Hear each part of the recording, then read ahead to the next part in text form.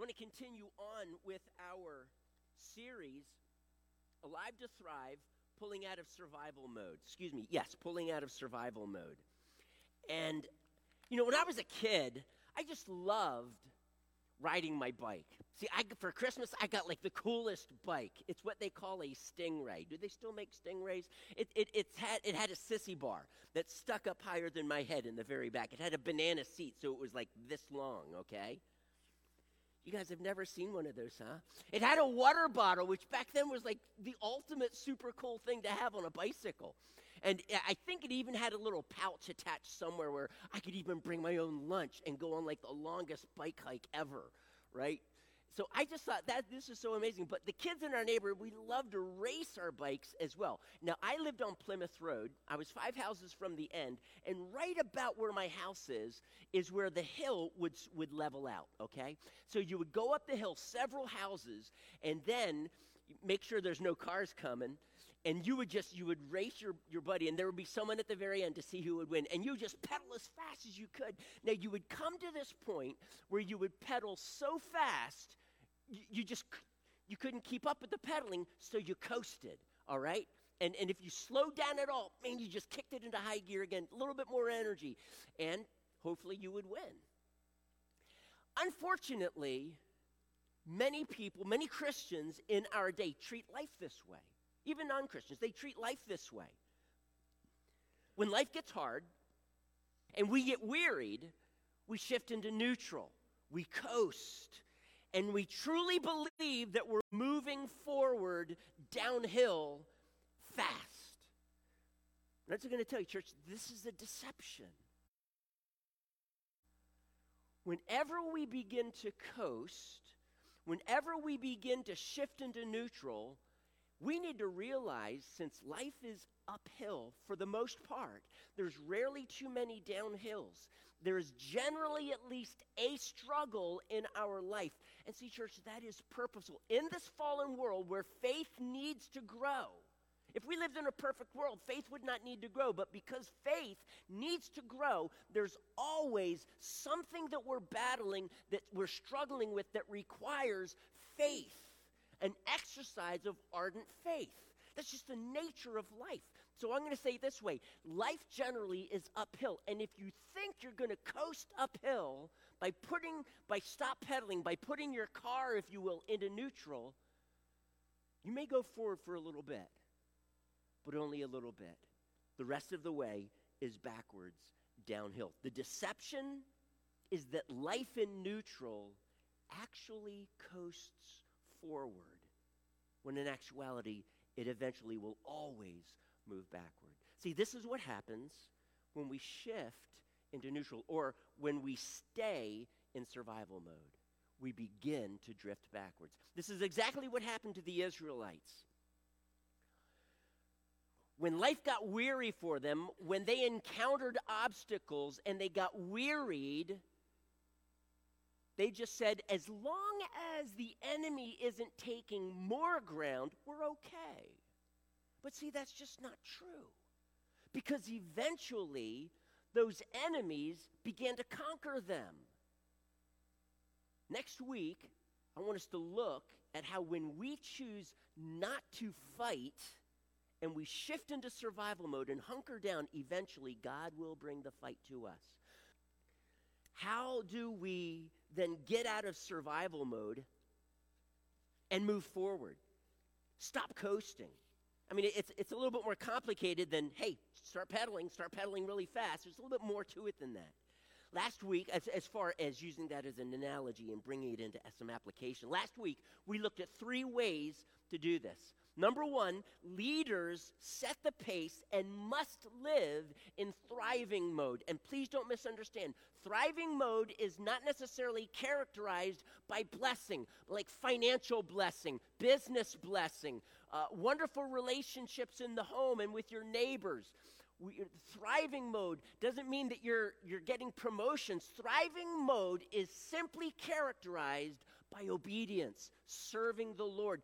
God will bring the blessing because that's just what God does in his timing. See, our problem is we want the blessing. We don't want the fight. We're wearied by the fight. Come on, where's the blessing, God? It's just that there's always going to be a fight. There's always going to be an exercise of faith as a result of the fight, and it's purposeful. Now, leaders, moms and dads, business owners, if you're mentoring somebody, if you're in any way seeking to help someone grow in the faith or even exemplify Christianity so that they see the genuineness of your faith, even that person needs to be living in thriving mode because people need to see the authenticity of the gospel. They need that. You and I, we need that. And when we see it, does that not encourage you? Doesn't it stir something up in your heart as you see mom and dad in hard times pressing into Jesus? When you see a man or a woman of God that you admire and you hear their story and it's like, oh my goodness, what are they going to do? And you watch them and it's hard for them. And they press into Jesus. And God begins to craft and shape this testimony that God comes through in. Maybe not how you think God should have, but what you do see is this obedient lifestyle, this lifestyle of ardent faith that fights and does not compromise, does not grow wearied. And if it does, it seeks strength from God. In David's darkest hour, when he had lost everything and his men were ready to stone him, Scripture says, and David found strength in God. Second thing that we can do, testimonies. Testimonies from others of God's grace meeting them while they are passionately pursuing Christ in thriving mode. That's imperative, church. And so what we did was I shared some testimonies with you. And this past Tuesday night, we shared even more testimonies. As a matter of fact, I think we had to cut our worship in half because there were just so many testimonies of what God was doing. I felt so charged up and so encouraged. Didn't you feel encouraged, church? Those of you who were there, you felt encouraged? Man, it was awesome. I'm going to actually share one of those at the very end of the message today. But the third thing is that we are to reward or bless others who choose to live in thriving mode. And I don't mean that, hey, you're living for Jesus, let me give you some money here. I'm not necessarily talking about that. I am talking about us encouraging and blessing them. And because they're pressing into Jesus, saying something that will build them up. These are so important. Tonight, I want us to look at two more ways in which we can pull out of survival mode. So we're in the book of Judges. So go there to Judges chapter 1. We're still going to be hanging out in Judges for a little bit. But Judges chapter 1, I want to read from verses 1 through 10.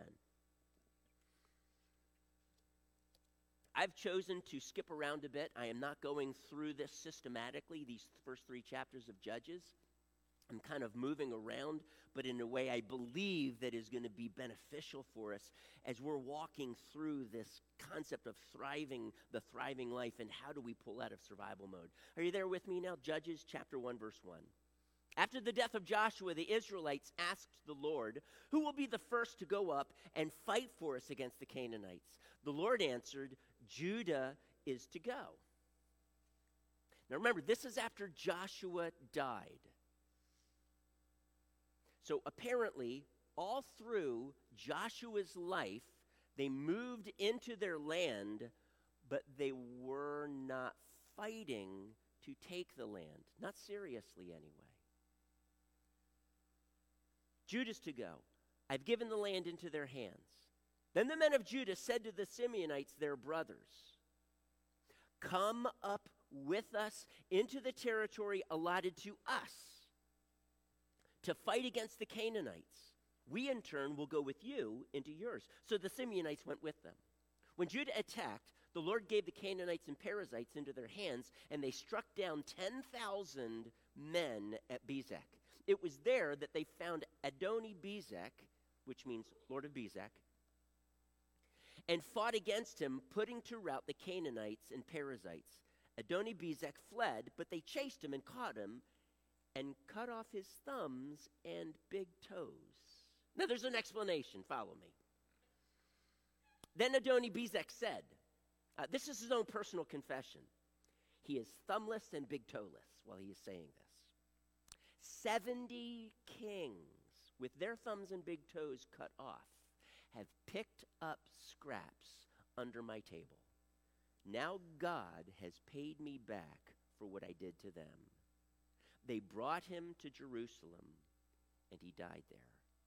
The men of Judah attacked Jerusalem also and took it. They put the city to the sword and set it on fire. After that, the men of Judah went down to fight against the Canaanites living in the hill country, the Negev, and the western foothills. They advanced against the Canaanites living in Hebron, formerly called Kiriath Arba, and defeated Sheshai, Ahiman, and Talmai. Before we go into any further, I want us to pray. Can I do that, Father? I just want to thank you that you are here right now in your spirit, and you are teaching us, I believe. And I just ask that as we search your scriptures, that we would find life. We would find principles of living that bring life. And right now, even tonight, would breathe that life into us. Would you encourage our hearts tonight? In Jesus' name we pray. Amen. The first thing that I want to say is in order for us to get out of survival mode, this would be point number 4, followed by point number 3 last week, is that we need to link arms with one another. We need to join arms in order to engage in this battle. Jabez, in his prayer, asked to God to enlarge his territory, but he didn't do that by himself. He didn't just go into his backyard with his sword and start slaying all of the Canaanites and whoever else was on his land. I'm sure there were acres and acres. Instead, he probably got the assistance of his brothers. He got the assistance of others. He didn't do it by himself. And we see here that the Judites, anyway, they asked them, the Judeans, they asked the Simeonites, come join us in our battle. Now let's understand something, church. When you join in a fight, there is always the chance that you will die. I want you to think about that. So when those from Judah, see how I worded that differently, those from Judah asked the Simeonites to fight them, the Simeonites basically said, we are willing to lay down our lives for our brothers. Now understand that's reciprocated because we see here in verse 17, then the men of Judah went with the Simeonites, their brothers, and they did fighting. We'll get to that later. They linked arms. There is no such thing as a successful Lone Ranger Christian. You can't do it. You cannot do it on your own. That is why God made us a family.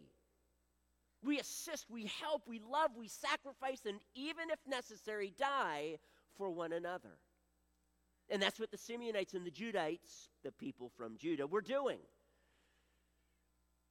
Simeon helped Judah. Judah helped Simeon.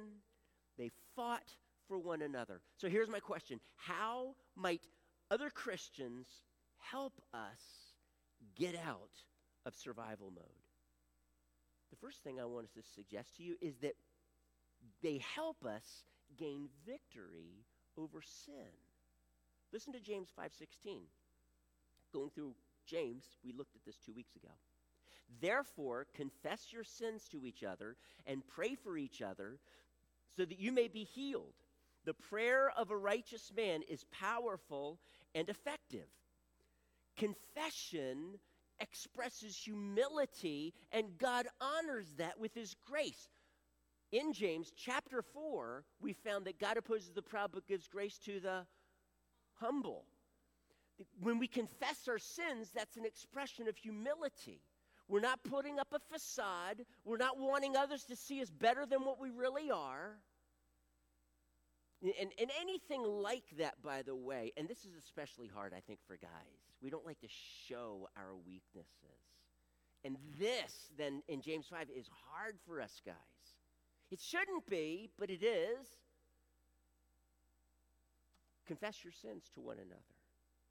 Lay your souls bare so that you can pray for one another, because it is that heart that says, guys, here's my struggle. I can't. I have tried so hard. I can't. And we confess our sin, and then we pray for one another. And then it concludes, the prayer of a righteous man is very powerful. Very powerful.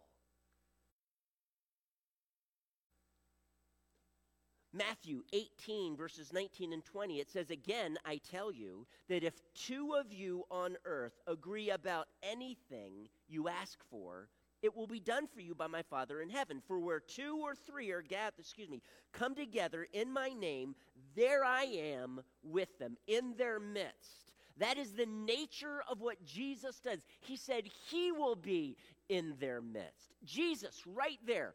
Jesus is right here with us. Now, don't ask me how to completely understand that, because it is obviously clear that the Holy Spirit resides in every single believer, every believer. And yet Jesus says, oh yes, by the way, when two or more are together, I'm right there in their midst. Now, I'm not going to say that if you're by yourself, he's not. There's just something that Jesus is trying to communicate about when people get together and they pray according, in Jesus' name, therefore representing him well. That's what it means in Jesus' name. The Father acts. Jesus is right there with them in a different way, and I cannot describe what that difference is. The scriptures doesn't say. But he is here in a different way than he is just here living in my heart, in my life. Okay? He's right there. Something that Meredith and I recognized is that we try to pray in the morning, but especially when I'm heading out to work, it's earlier than normal, and I just say, hey, I'm all ready. Can we just pray? And so she's usually at the computer. She's very busy, and so okay, yeah. So let's pray. And so we are trying hard, even in the busy times, to pray together. This past Thursday, because the business has been struggling. It's just not been doing well. The dealership that I have, they're remodeling, and things are everything is moving around. Now they've got cars and everything moving around because they're repaving the lot and resealing it, rather. And so it's like in mayhem. I think they're pretty much done the building. They're just waiting for the last touches, and then they're going to move over. Well,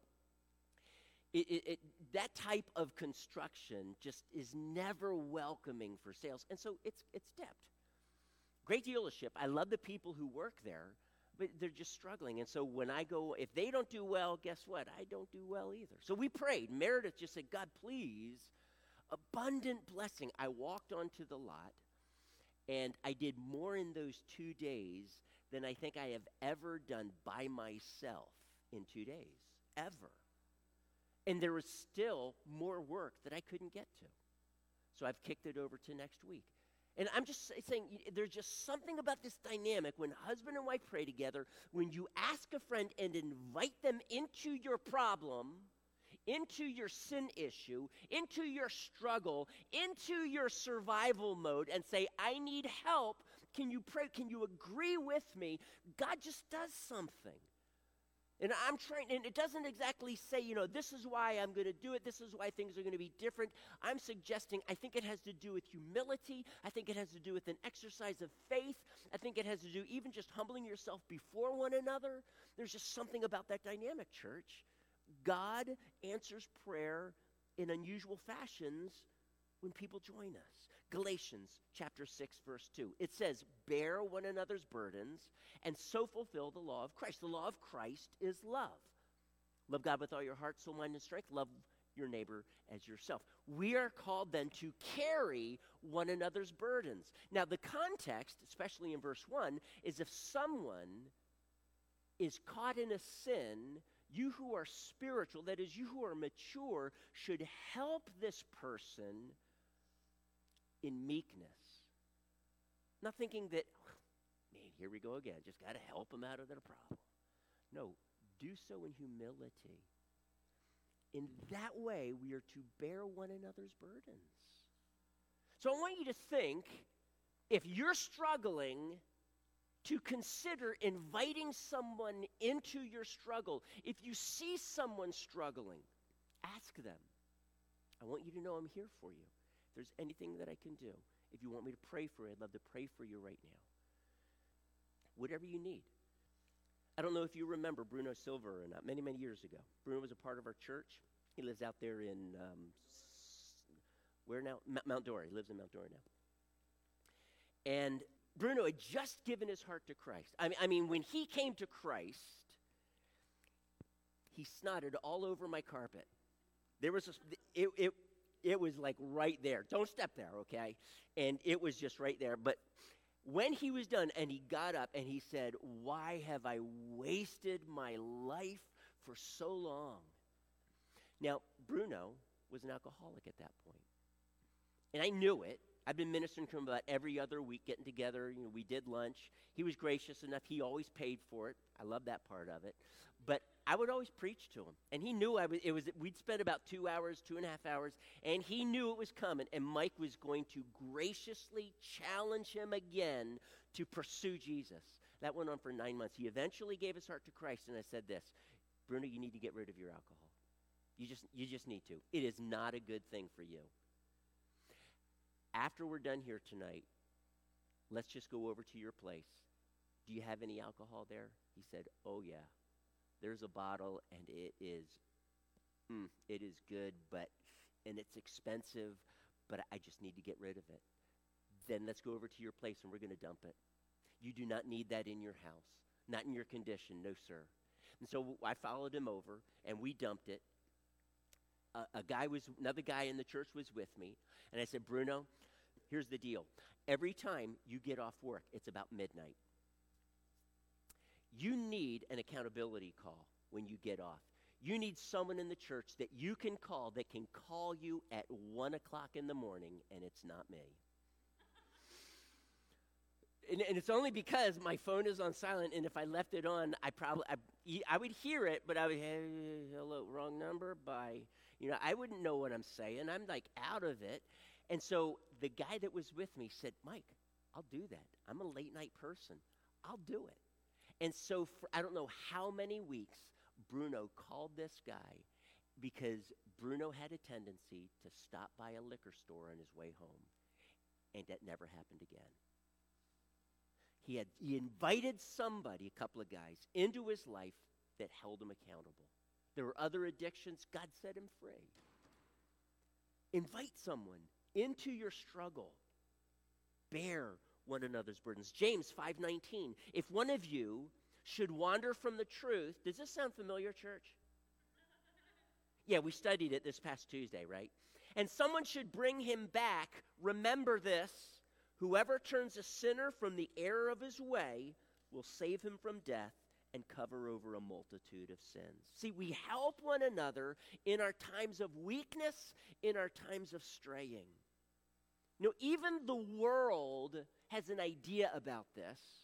Alcoholics Anonymous is not necessarily a Christian organization. There's plenty of non-Christians a part of that organization. They call God a higher power.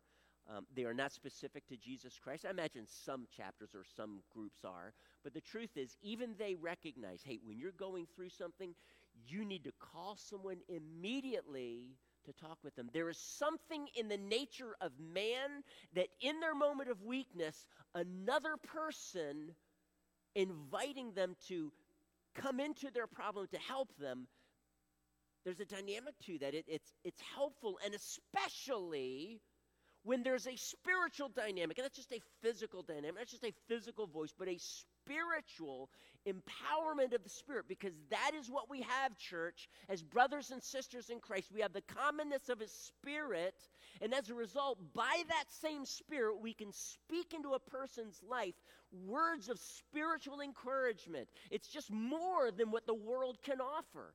God steps into that moment. Don't think, well, I don't know what to say. When Jesus, the night he was betrayed, was talking and just sharing his last words with his disciples, he said, when your enemies take you into court, you don't need to think about ahead of time what you're going to say. While you're walking there, you don't have to think, oh, good goodness, if they ask this question, I'm going to answer it this way, and if they ask this question, I'm going to answer it this way, and this. You don't need to worry about that, because when you are in there, I will give you the words. So here's my question. Do you truly believe? If you're invited into someone's pain, would not God honor that sacrifice on your part, that love, that act of love on your part, and speak through you? He will, church. He will. Maybe you only know a few verses in Scripture. Maybe all you need to do is just open your Bible and read something from it. These are spiritual words. They have life in them that the Spirit of God uses to minister life to us. And so I'm going to encourage you, when someone is straying, help step into their life. It says moving away, straying from the truth. At that time, guess what they need? They need love, yes. But above all of that, and this is what the world can't offer them, they need truth. They need truth from God's Word. Maybe you can give them an ounce of truth in that very moment and then invite someone else into it that has a little bit more. Maybe they've got a pound of truth. Invite people into our pain. Help, ask that God minister through you. I've shared this story with you before.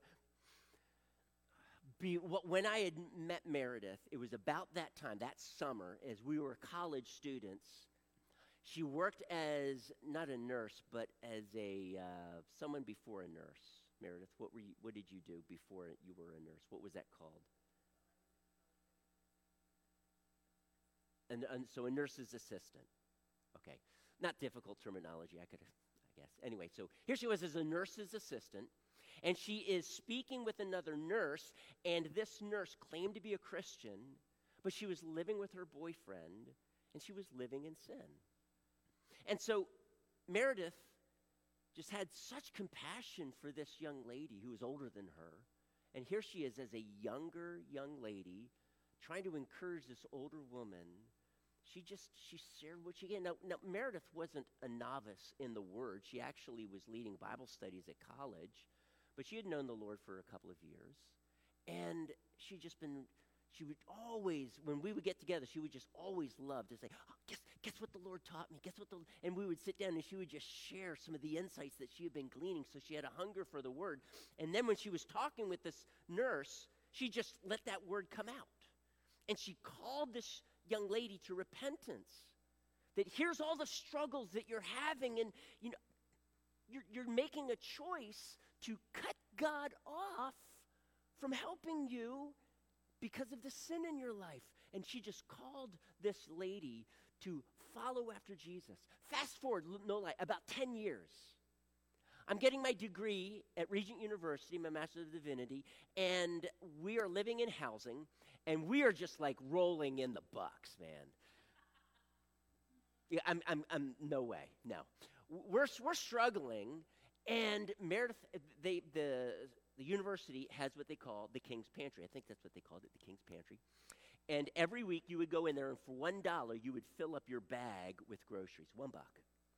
You would get a bag of groceries, and Meredith is standing in line. She's about to get her groceries, and there's a lady behind her that says, I know you. And Meredith looks around and looks so familiar.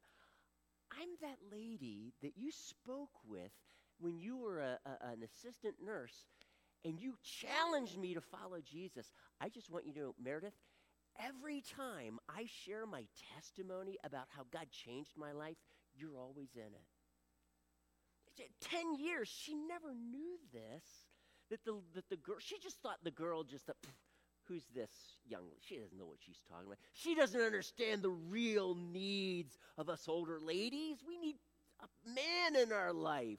Not like that you don't. Anyway, 10 years later, she's there at Regent University as a student, bumps into her, standing right behind her in line, and it's just this God moment. Meredith's life impacted her. Can I just tell you that if you choose not to link arms with someone else, when you choose not to help a stray, when you push the world out, when you choose to just try and do it on your own, let's just look over there real quickly. Verse 8, chapter 1, again, it says, the men of Judah attacked Jerusalem also and took it. It says they put the city to the sword and set it on fire. Now let me just tell you, Jerusalem technically is not in the tribe of Judah. It's actually in the tribe of Benjamin. I mean, it's right on the border there, the Kishon Valley as it comes down. The Kishon Valley borders Judah from Benjamin. So it's technically in Benjamin's tribe. Now skip over to verse 21. It says this, the Benjamites, however, failed to dislodge the Jebusites who were living in Jerusalem. To this day, the Jebusites live there with the Benjamites. When David tried to conquer it, they said, even a blind man can do a better job than you, David. And they just totally insulted David until David said, hey, we're going to find a way, guys. And they ransacked Jerusalem and made Jerusalem their headquarters. But here they are, the Benjamites, the people from Judah had already conquered them with the help of the Simeonites. Now the Benjamites, I don't know what happened, so I'm going to guess. Maybe they just didn't pick up on the clue. Maybe they let Jerusalem sit there for several years while it regained. People came back, the people from Jebus, it was called Jebus back then. The Jebusites came back and started getting stronger and stronger. When the Benjamites said, you know what, it is time that we take Jerusalem. Sorry, too late. The way the people from Judah did it is they had the Simeonites help them. Benjamin tried to do it alone. And Benjamin is the smallest tribe of all of Israel. Ain't gonna work. 400 years later, a man from Judah, King David, finally did take it. About time, right? That's because the Benjamites tried to do it by themselves. Church, when you try to do life on your own, see, Lone Ranger Christians never make it. They just don't. We need each other. I want to move on to my second point here. Turn with me to verse 22, the next couple of verses. It says, now the house of Joseph, which would be Manasseh and Ephraim, attacked Bethel, and the Lord was with them when they sent men to spy out Bethel, formerly called Luz. The spies saw a man coming out of the city, and they said to him, show us how to get into the city, and we will see that you were treated well. So he showed them, and they put the city to the sword, but spared the man and his whole family. I want to say that we need, if we have tried something, we need to find another way. If that first way just didn't work out, we need to find another way to overcome, church. Don't just give up. You know, one of the greatest frustrations in my life is when I'm trying to fix a problem and I spend several hours on it, nothing happens. Or what's happened with my wife, several hours doing something and all of a sudden her computer just decides to do something funky and she loses everything. Like 5 to 10 hours of work, what? Have you ever tried your hand at something and you just couldn't fix it? You tried something, it just felt like all of those hours went down the toilet. It's so frustrating. And here they are. I mean, lives were probably lost trying to take Bethel because it was a fortified city. That means it had a wall around the city. How are we going to get in? What are we going to do? Well, they had encountered cities with walls before. Jerusalem, by the way, was a walled city. Jericho was a walled city. And Israel took Jericho. I wonder if we just marched around it 7 times. Maybe they tried that. I don't know. But the truth is they couldn't get in, so they developed a different strategy. And all they did was they asked somebody. That's it. You know what, church? Maybe the answer you're looking for is with someone else in this church. But you've tried your hands at it. Man, I can't tell you how many times I've tried fixing my car on some issues, and it's like it just won't fix. I fix this, I do this, and it's like it just won't get done. I'm going to need to call a mechanic. And now it's like I wasted all of this time, all of this money. So I've come up with a new plan. Step 1, call the mechanic. I'm just not good at fixing cars. I didn't grow up having a dad who was a grease monkey. And so consequently, there was nothing to pass on to me. So I've tried my hand at it. It just always takes me about 5 to 10 times longer than the average person. And I mean, I like working with my hands. It's just that not having that knowledge, yeah. Anyway, find a different way. This was a fortified city. There were other obstacles than fortified cities. There were giants living in Hebron. If you read over in verse 19, here we go, verse 18, it says, the men of Judah also took Gaza, Ashkelon, and Ekron, each city with its territory. There were giants that lived in those cities. If we back up to, what verse is it? Right here in verse 10 that I read, it says they advanced against the Canaanites living in Hebron. Hebron, there were Anakites. We see 3 of those names mentioned there, and many of the Anakites, we're told, were giants. So there were giants in the land.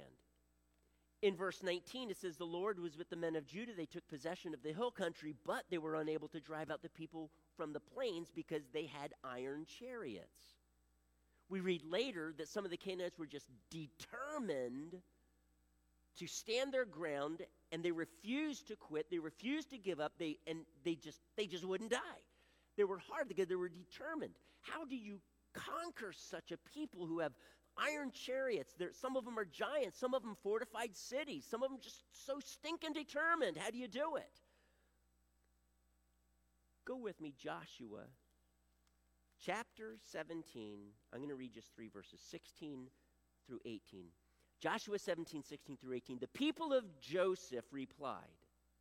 I'm not going to give you the whole context. You can read that another time if you don't mind. The people of Joseph replied, the hill country is not enough for us, and all the Canaanites who live in the plain have, iron chariots. Man, those stinking iron chariots.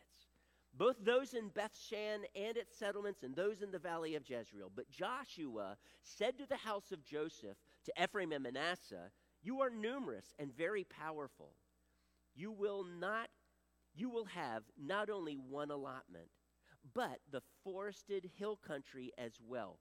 Clear it, and its farthest limits will be yours. Though the Canaanites have iron chariots, and though they are strong, you can drive them out. You're not going to do it all at once, but you can drive them out. What do they mean, clear the land? It says right up here in a previous verse, it says, go up into the forests and clear land for yourselves there in the land. So what we do is, if God is wanting us to grow, we find different areas to grow into, okay? We start excelling in other areas. And in this area of weakness, we will eventually grow in. One of the biggest mistakes that we can make, John Maxwell, who's a leadership guru, a former pastor, not because he fell away or anything, he's not a pastor now, simply because God moved him into a different ministry. But he says this, he says that most people, to grow as a leader, try to make their strengths, they focus on their weaknesses and try and make them into something they can't. He said, give 80% of your time to your strengths and only 20 to your weaknesses. And when you work on your weaknesses, try to simply make them so that they're not your backside, so that they don't undermine you, so they don't sink you, but focus on your strengths. So in essence, this is what Joshua is encouraging them to do. He says, so you're going to focus on your strengths. You're numerous. You're going to eventually take them, but in the meantime, look at all of this land that you can have access to. Clear it a new strategy. The iron chariots, you're going to defeat them come time. But right now, you've got all of this land. Clear the land. Now, let me just tell you that eventually, Israel did face Canaanites with iron chariots in this very same location. Jabin, king of the Canaanites, he's living further north. He had iron chariots. His general was Barak was told by Deborah, go with 10,000 men and fight against him, and the Lord will be with you. I'm not going to get into the whole story. Barak goes, and Jabin Sisera's fighting. He's the general, and he's fighting against iron chariots. What are we going to do? All they had to do is just fight. Do what the Lord told them to do. And you know what God did? God caused it to rain so heavily, the ground turned into mud, and the chariot wheels got stuck in the mud. When a chariot doesn't move, man, you are a guinea pig. You are there. You're enclosed by this box, and they're going to be all over you. The very strength you once had when that chariot stops now becomes your undoing. And so Barak destroyed the chariots, the people in the chariots, all of Sisera's army. I'm remembering another time while people were crossing a Red Sea because God parted it, and they were crossing on dry ground. One of the Psalms says, and God made it rain. And all I can say is he definitely didn't make it rain on the Israelites because they crossed on dry land. So guess where that rain was? It was behind them, raining on the Egyptians so hard, apparently, that their wheels came off. That's what the Bible says. Their wheels came off. That's how God destroyed the iron chariots. Some of you are facing iron chariots. In other words, you're just saying, this problem in my life, this struggle in my life, it's just too hard for me. And you know what? Maybe that's true right now at this moment. That may not be true tomorrow. God may give you a new strategy. And you know what? Strategies come sometimes just as we pray. God puts a thought in our mind. Oh my goodness, I've not thought of that before. I should try that. Or it might come as you're just talking about it with someone else. So to do that, you got to be linking arms. And they say, you know what? I remember doing something. It was kind of like what you're saying, but here's what I did. Great idea. Can't tell you how many times I've fixed my car that way.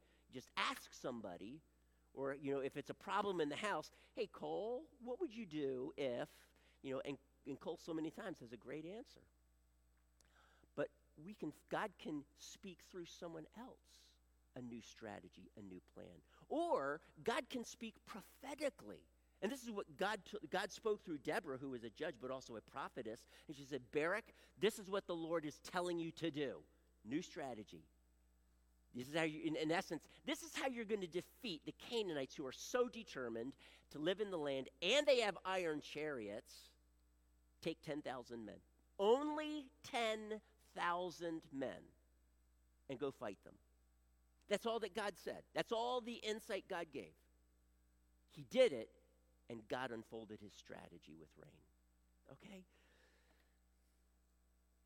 Judges 1:10, we see that there are giants in the land, but the reason why they were able to overcome them is because the Simeonites were helping them. So, church, God just may need to birth a new strategy into your life. He may just speak it to your heart. He might speak it through someone else. He might give you a prophetic word, however he does it. But there's only one way in which you are going to, generally one way in which you are going to get that new strategy. And it's not just thinking about the problem, though that's important. It is seeking God and saying, God, please. I can't tell you how many times a problem. There's still problems that I'm facing, church, for years. That, I'm just asking God to show me, what do you want me to do? How do you want me to do this? And there's an answer coming. It's just he has not given it today. And so I try to live by that little bit of light that he gives me with some of these issues. Okay, so that should just show me what I do. Show me what to do, step by step. I remember as a church, we were struggling with this issue of reaching out. That's one of the things that I still have for the Lord. And it's been a challenge. We used to, as a church, we took about a year and a half when we were over the Brio Business Center. And we went door to door. For a year and a half, we knocked on doors. There were times in which, even before that year and a half, we passed out flyers. We passed out about 2,000 flyers. Not flyers, but cards. Had just a picture on the front, something about Jesus and hope. Got hope or something like this. And that, his question is, got hope? Because it was a picture of a destroyed apartment complex. You could the wall of it was just torn off, just totally destroyed. Got hope? And then a quote from Jesus, "Come unto me, all you who are weak and weary." And then on the back was just directions and time, whatever it was. So we passed out about 2,000 of those in 3 different surrounding neighborhoods. Then we went door to door. Then we went to parks. We were trying to evangelize, and we had one person that we know of, one person come to Christ. And so I said, you know what, church? We did that for a while, and there was so much good that happened as a result of it, but I just felt like God was wanting to do something different. So I said, here's what we need to do, church. I want us personally now to look for opportunities in our workplace, to find out the cashier's name and start praying for that cashier. I remember Mickey Lana was telling one time, she would say, you know, I think it was Aldi's, wherever you were shopping, you'd say, I knew this cashier, and I always, even if her line was the longest, I would still stand in that line, and when I got to that line, just allowing Jesus to speak through me. You've got like 30 seconds, especially if they're a fast ringer-upper, is that a word? And you got like 30 seconds. So what is she going to say? And so when you're going through a cash register, I know Walmart is like and that's like the only place I shop, it seems. Walmart everything is automated. But if you can go through a cashier, and I'm preaching to myself right now, if you can go through a cashier and they have their name tag on, right? And you just say, hey, so-and-so, how's your day going? And then okay, and how can you reach that person in like 30 seconds? Asking them a question like, how can I pray for you? Now, sometimes because they don't know you, I'm doing good, thank you. Okay. But I tell you what, there's going to be that one person that is in a crisis time in their life, and they will open up to you. Just because 5 people say, no, I'm fine, don't give up. You're going to come across that one cashier, and they're going to say, I can't believe you just asked me that this morning. And they just lay it out for you. They're already done because 30 seconds is up. And you say, I want you to know Angela, whatever her name is. My name is Mike, or assuming that's your name. You say, I'm going to be praying for you. And I want you to know this whole week I'm going to be praying for you. Now, in a week later, go back through and see if, around the same day and time, and maybe you'll bump into them and say, hey, so I've been praying for you. How has it been going? That's a really simple way to do it. Or you mention their name and you just share a really quick testimony. You've got 30 seconds, remember? So I'm going to share with you a 30-second testimony. And you know what? They're a captive audience. They are not going to shut you down. Not with a testimony. People just don't do that. So you guys know Sarah Jeffers. I've got 30 seconds. You guys know Sarah Jeffers, right? Her son has had a hernia. He's had it operated on twice so far, and just this past week, it started popping out again and giving him excruciating pain. And you could see it. It's below his belt line, and you can see it popping out. She said, Mommy, I'm having a lot of pain. And so Sarah just prayed over him. And he said, Mommy, it's starting to grow warm. Can you just pray for it again? And he said it grew hot. And when she had her hand on it, she said she could feel that bump go down, and it went away completely. And when they looked at it, church, it was completely gone. Completely gone. It was starting to bulge through again, and it retracted. It was completely gone. this has never happened. He's had to have, every time this has happened, he's always had to have an operation. So I'm taking more than 30 seconds, nuts. And so consequently, I just texted Sarah, how's Micah doing? And then I even saw Micah today, and totally fine. No problems whatsoever. What an amazing, and you just shared 30 seconds now. So Reader's Digest version of what I just shared, 30 seconds. And then boom, you just leave that and you want to say, I'm just going to be praying for you this week. And you leave it at that. And maybe you get to see that person again. Just, there are such simple ways. That seed that you planted has the potential to truly open up their heart. You know what I like to do, especially when it's around Christmas or Easter? If there is an opportunity and I'm just in a conversation, I will eventually try to get around to this question. Because everybody is thinking, okay, Easter's coming up or Resurrection Sunday. Christmas is coming up. Especially Christmas. Everybody's thinking about Christmas, whether they practice it or not. Most people in America do. And so I just ask them, so who do you think Jesus is? What a super simple question. Who do you think Jesus is? And here's what most people are going to say. I've discovered. Most people, not all people, most people. I think he's the Son of God. Really? Okay, awesome. If he's the Son of God, can I ask you, have you made a choice to live your life for him?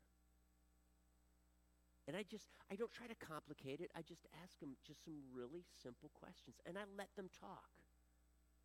And I try to allow them to step out and share. And I'll just ask them questions.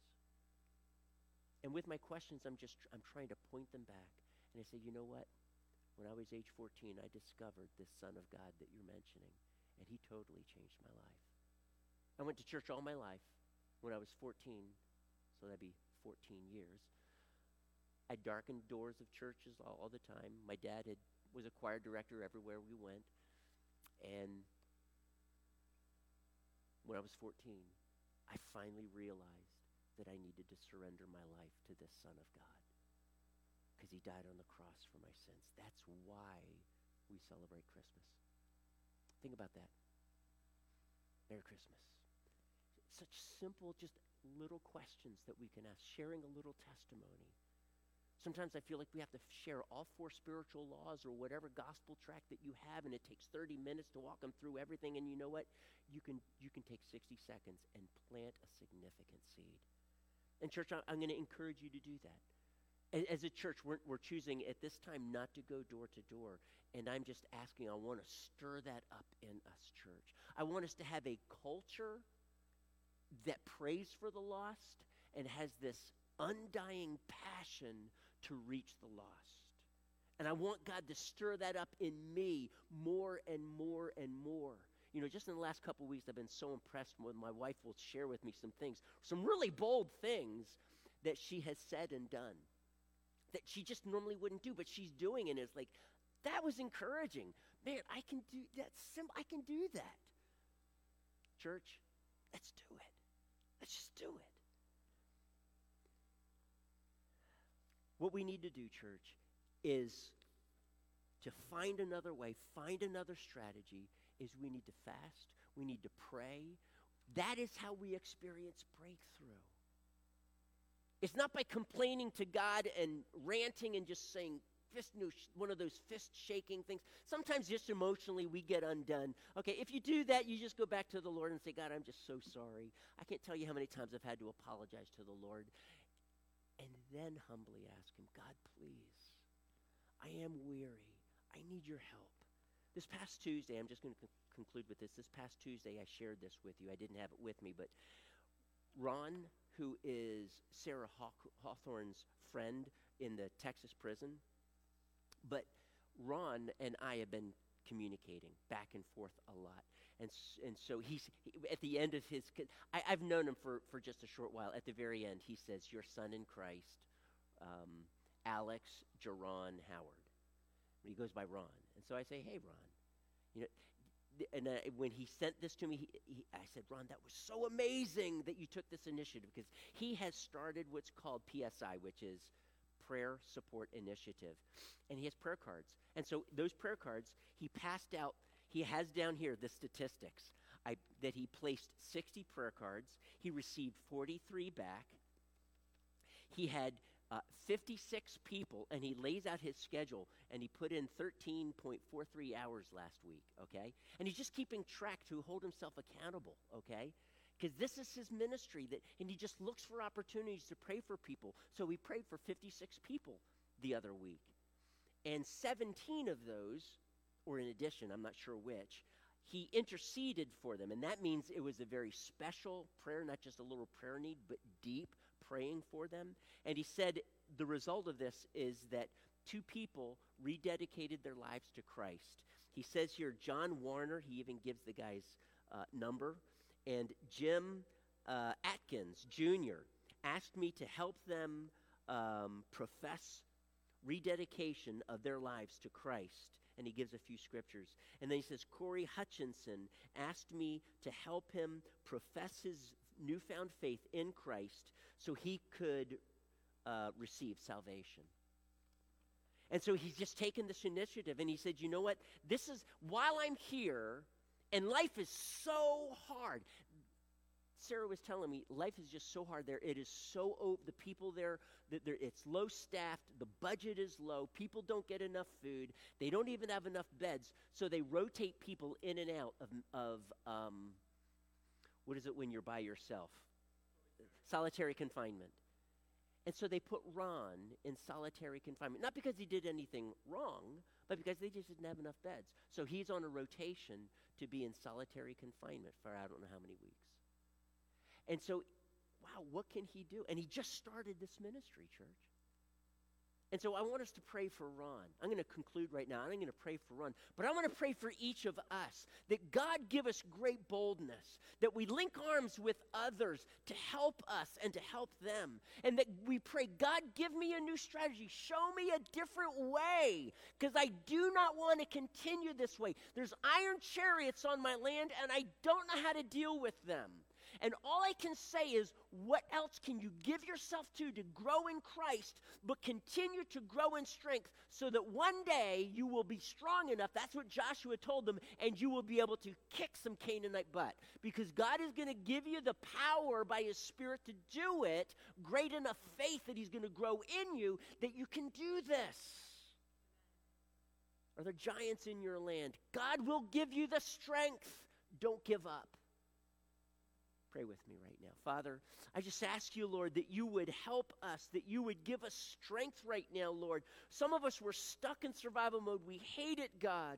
But I just ask, God, stir us up. Help us to link arms with others. Show us new strategies, Lord God, new ways of doing things, God. Show us how to evangelize more effectively, Lord.